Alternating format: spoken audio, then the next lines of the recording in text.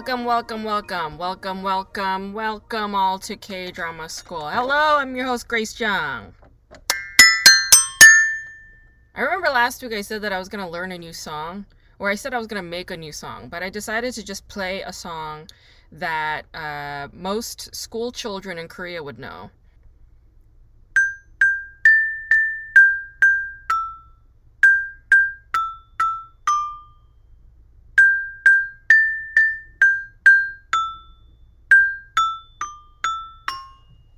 Yeah, we did it. Yes.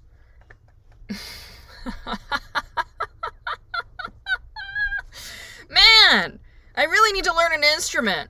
You know, I used to date this filmmaker. He was this Korean filmmaker. He made a movie that like did okay, I guess. Actually, no, it was a fucking flop. Why am I defending that? It was a failure, but it had a really big name in it. I will not say who the star actress was, but I will say this: she is one of the top 3 South Korean actresses of that era. Let's say it was 2009. Okay, in 2009, whoever the top 3 Korean actresses were, it's one of them, and he worked with one of those actresses, made an indie film. It didn't do so well, and yeah, like it's disappeared into the ether or whatever. You won't be able to find it on any streaming platform because it was a total flop.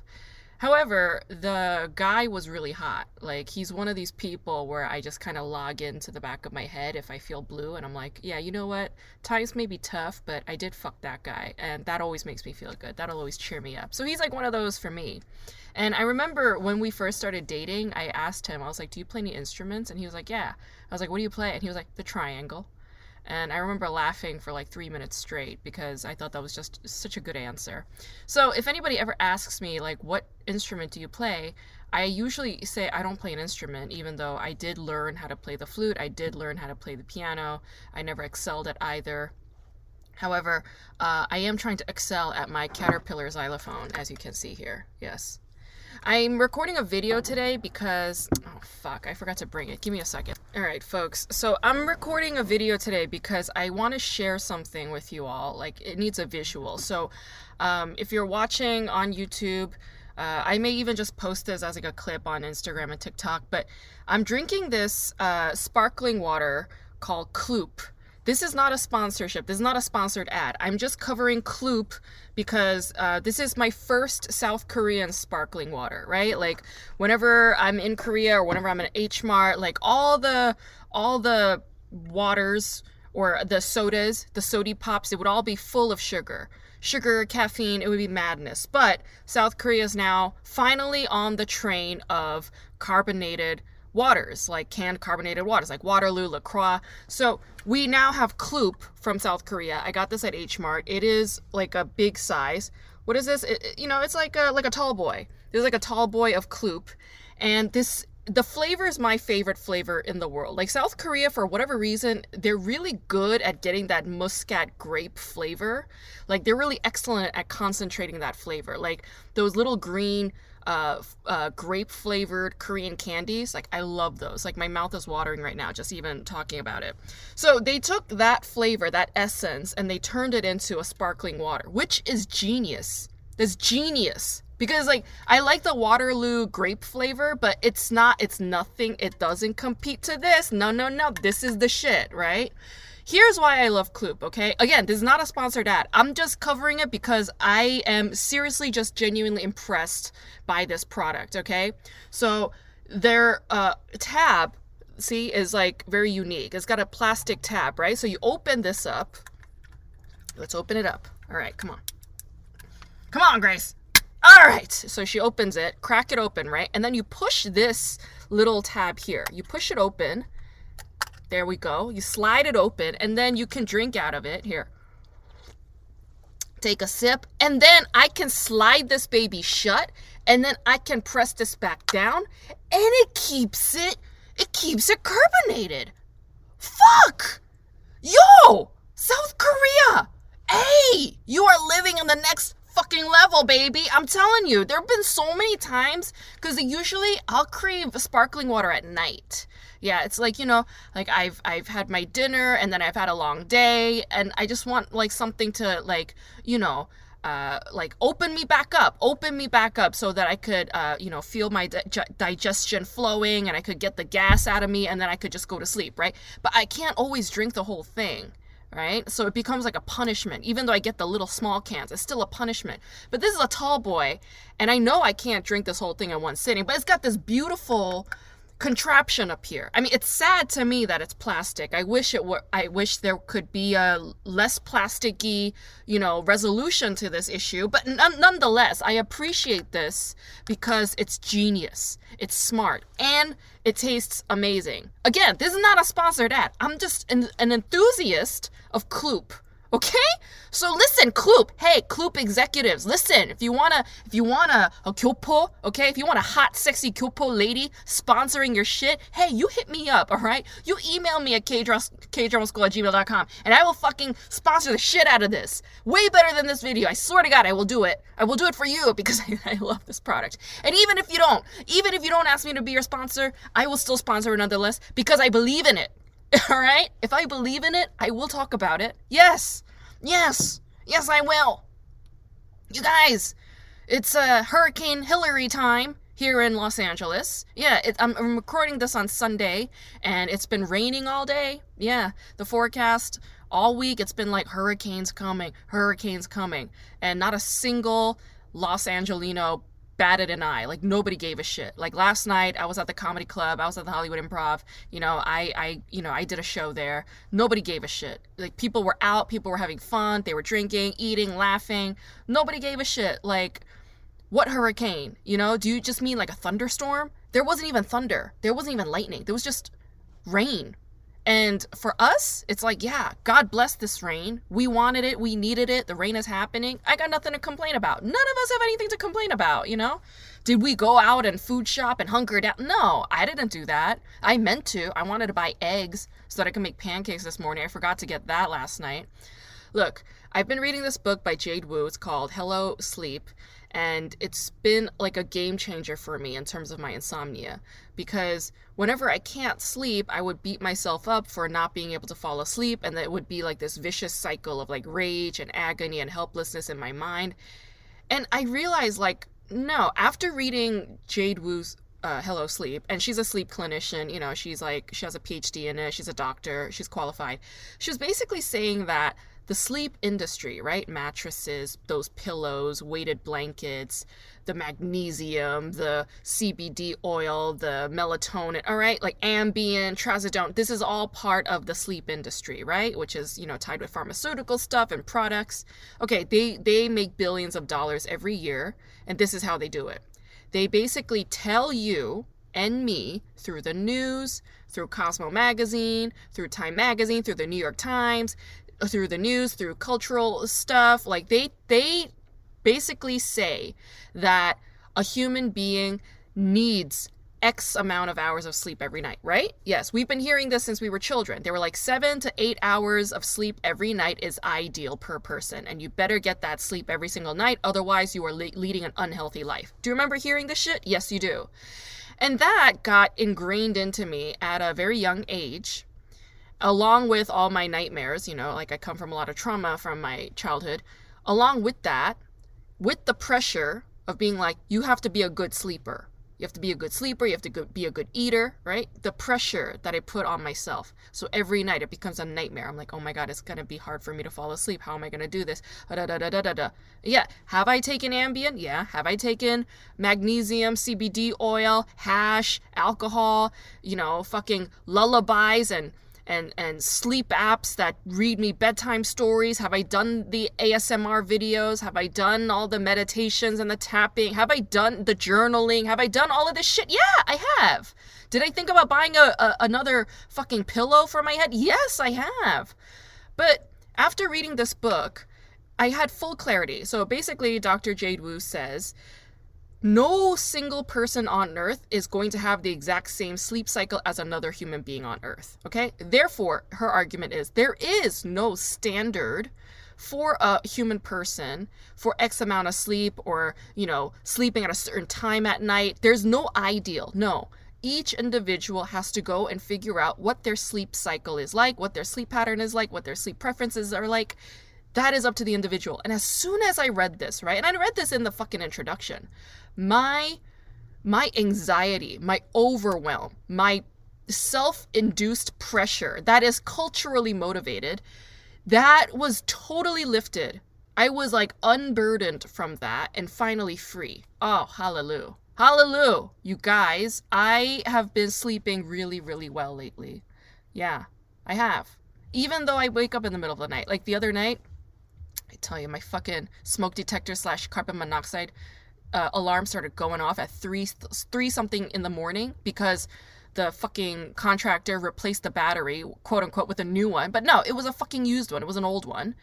Even though my battery was fine, the fire department told me that the old battery was fine. They were like, it has another 6 years on this. But that guy fucking replaced it with a shitty old battery. So that thing woke me up in the middle of the night at 3 something in the morning. So I have to wake up. I have to drive to 2 different places looking for this battery. And neither of those places had this battery. It's that little square battery, right? So I drive to a different location, go to Walgreens, I get the battery, I come home, I replace the battery, and I go back to bed. And then I can't sleep, right? So I'm just up. I smoke a little weed. I watch a little TV. I finally fall asleep around like 5-ish. And then I woke up around 8. And then I had to do my stuff, do my errands. And then in the middle of the afternoon, I was just like, you know what? I need a nap. So I took a nap. Took a nap for like an hour and a half. Woke up, felt really refreshed. And that was my sleep cycle. You see?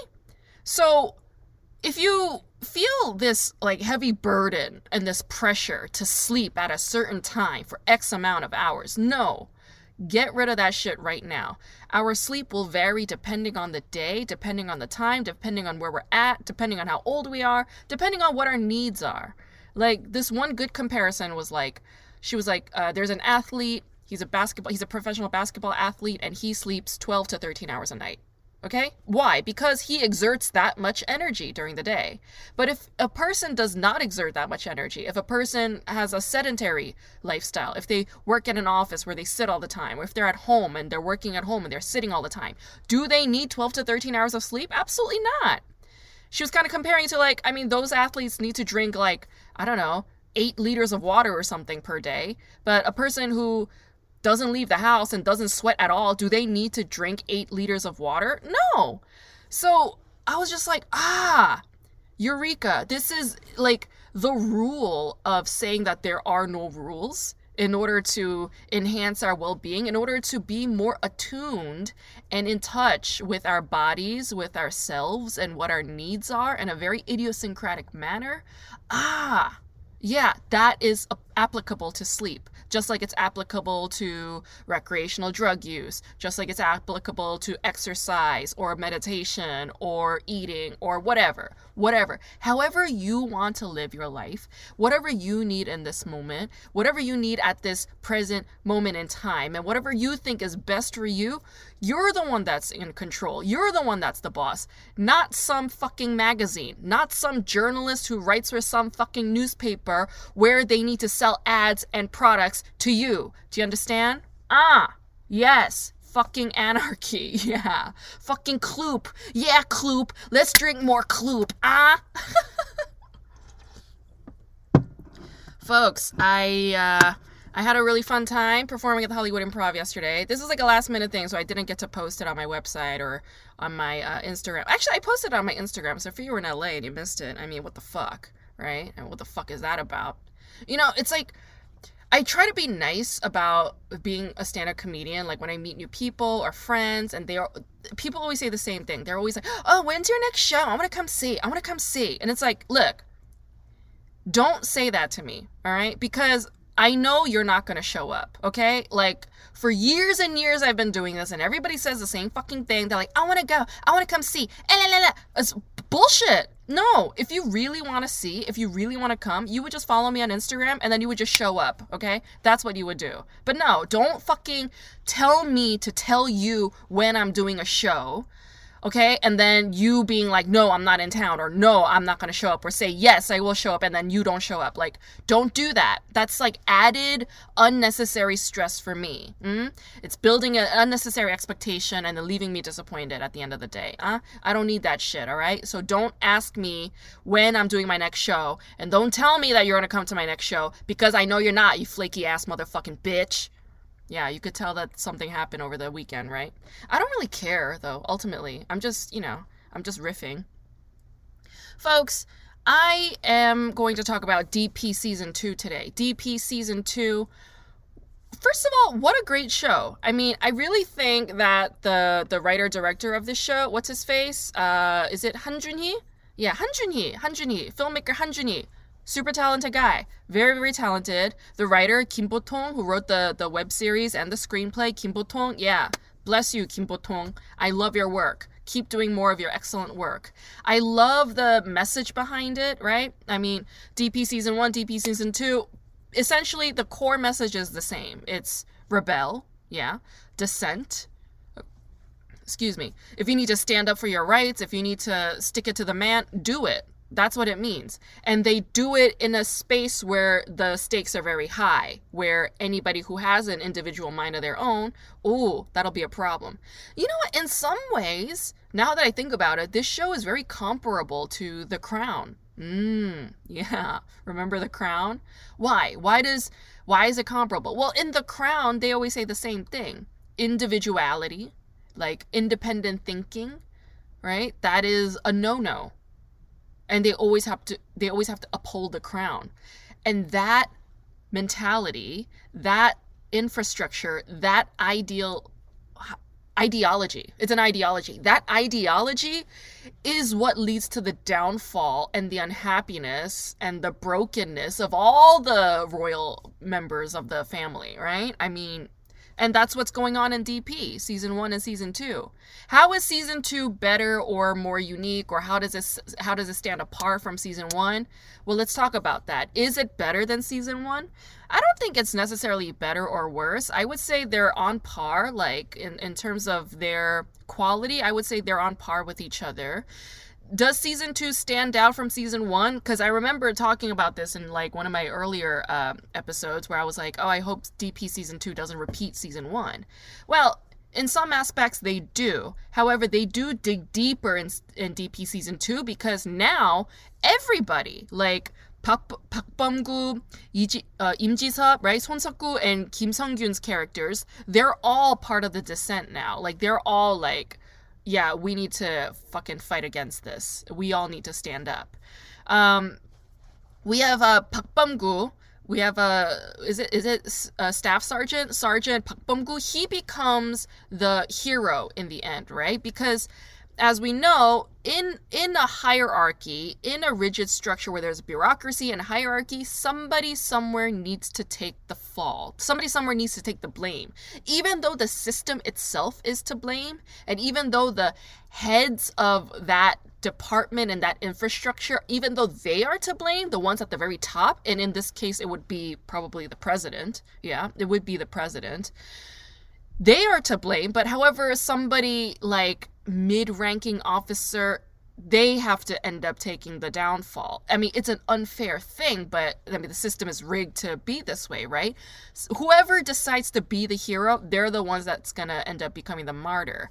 And, you know, I think I've said this in my other podcasts, but think of all the martyrs throughout history. Think of Jesus, think of Gandhi, think of Martin Luther King Jr., think of, you know, Malcolm X, think of all of these people. They all get shot and killed, even though their work is extremely important to us, even though they leave behind humanity with so many teachings, so many good things to learn from. But what does humanity do? They go and fucking kill these people, right?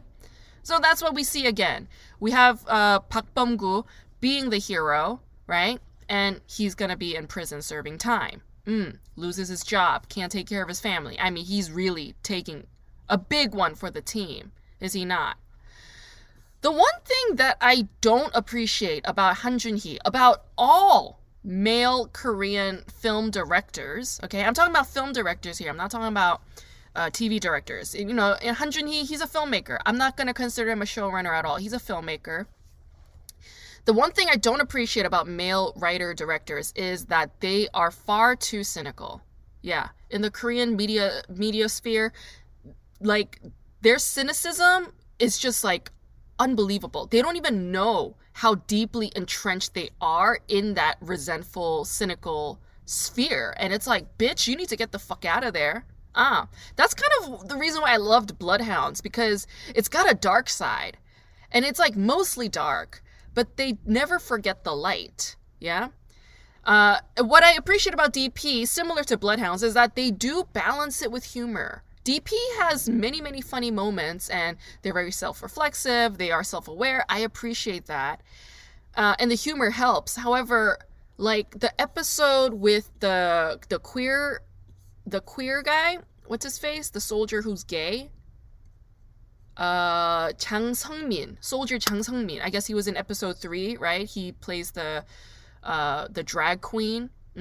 He's a drag queen, but he's also a soldier, and I mean, I guess they them would be more applicable for this soldier, right? Chang Seung-min is more of a they them, like they want to play a female lead in a play, like that's their dream, and they are finally given that dream. They're kind of given this freedom, like they desert the military base to escape humiliation and abuse. Okay, good for them. They got themselves physically out of danger. I applaud that. Now they're gonna go after their dream, right? They have this dream. It's to play this female character in this excellent play. Now what's gonna happen? This fucking soldier, like they don't give Chang Seung-min their happy ending, and that broke my heart, because they could have. I mean, I'm talking by they, I mean the writer director. They really could have given him this happy ending. Let him get on the plane and go to London, but no, they have to go and fuck it up in the end, right? Why do that? Why do that? Huh? Like in reality, back in 2020. In the year 2019, we had a soldier named Byun Hee-soo. She's a trans woman, and she was a soldier, staff sergeant, okay? And she was a tank driver. But, she enlisted when she was a cis man in the army, and she went to Thailand to get gender reassignment surgery and came out as a trans woman, a proud trans woman, and said that she wanted to continue her job as a soldier, devoted to her country. But the military rejected her, and they said that she was crazy. That's literally what they said. They said she was not sound of mind in order to be a soldier. The only accusation for that was that it's because she went and got gender reassignment surgery, and they consider being trans a mental illness. Hello. So homophobic, so transphobic. It's unacceptable. And then that eventually led to Byun Hee-soo's demise, because she ended up killing herself, right? And it's like, that story is already there as a reality. It's already sad. It's already devastating. It's already mainstream. We all know about it. But this is a fucking TV show. This is a fucking TV show. Why can't we give a trans person her happy ending? Why the fuck not? And that makes me really upset. All right? That to me shows immaturity, actually. Han Jun-hee.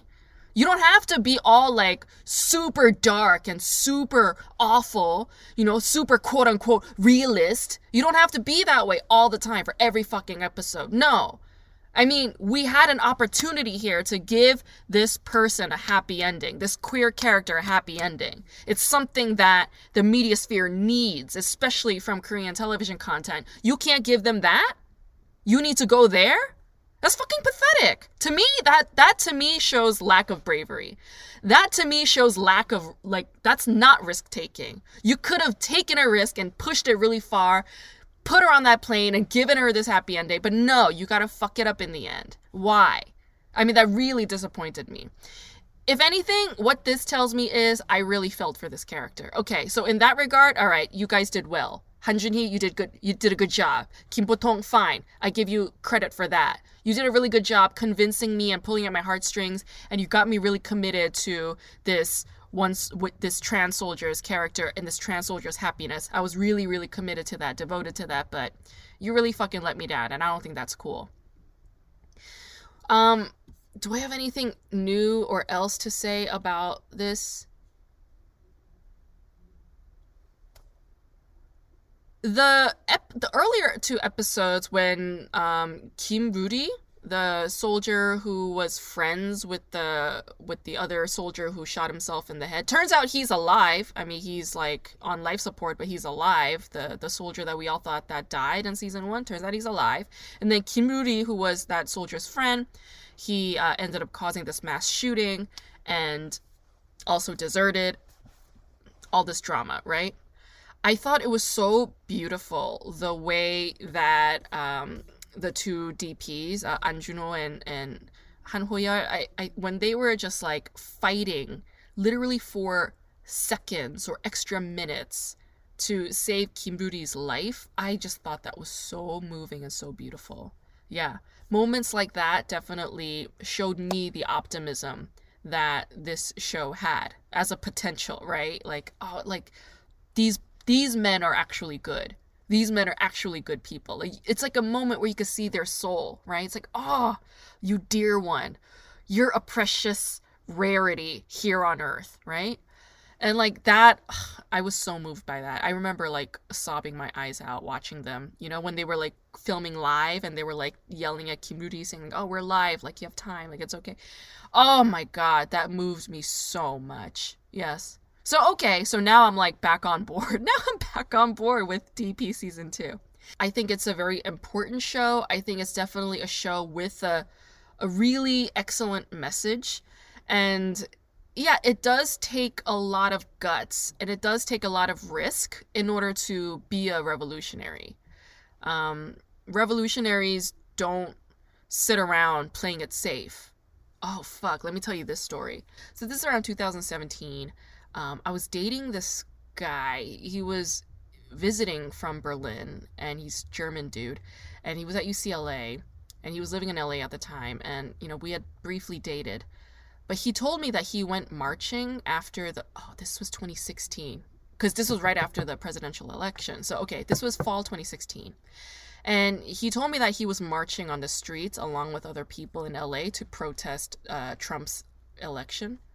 And then he said that within like not even an hour, he went home because he realized that if he's out there, he's risking potentially getting arrested and then getting his visa taken away and then getting kicked out of the country. And I was like, oh my God, this son of a bitch is such a fucking pussy. Like, I remember being super turned off at like him overthinking that. And he was like, also, like, American police scare me. I'm like, you're a white man.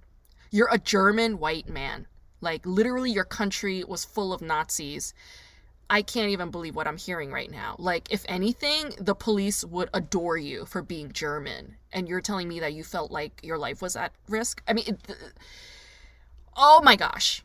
Oh my gosh, what a turnoff. Okay, so that mentality, that attitude will not get you anywhere. That is the opposite of a revolutionary, okay? That is the opposite of somebody who is an actual protester and activist, all right? He showed me all the layers of himself that are full of fear, squareness, all right? Status quo, all right? Being part of the system, being the man. That's what he showed me that day. Ugh!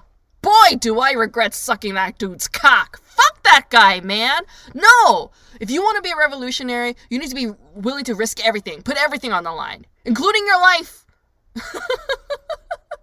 Okay, not your life, all right? You don't have to do that. Like, we don't need to fucking go and kill ourselves. That's not what I'm saying. But if you believe in something, right? If you really truly believe in something, and what I believe in is good, I believe in good. I believe in standing up for good. I believe in standing up for justice, especially for people who have been treated like shit, who have no power. I believe in that.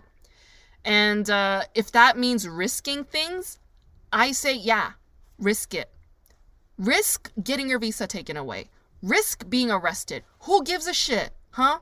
Like, think about, civil rights activists. They've all been arrested. They were all arrested. They didn't do anything wrong.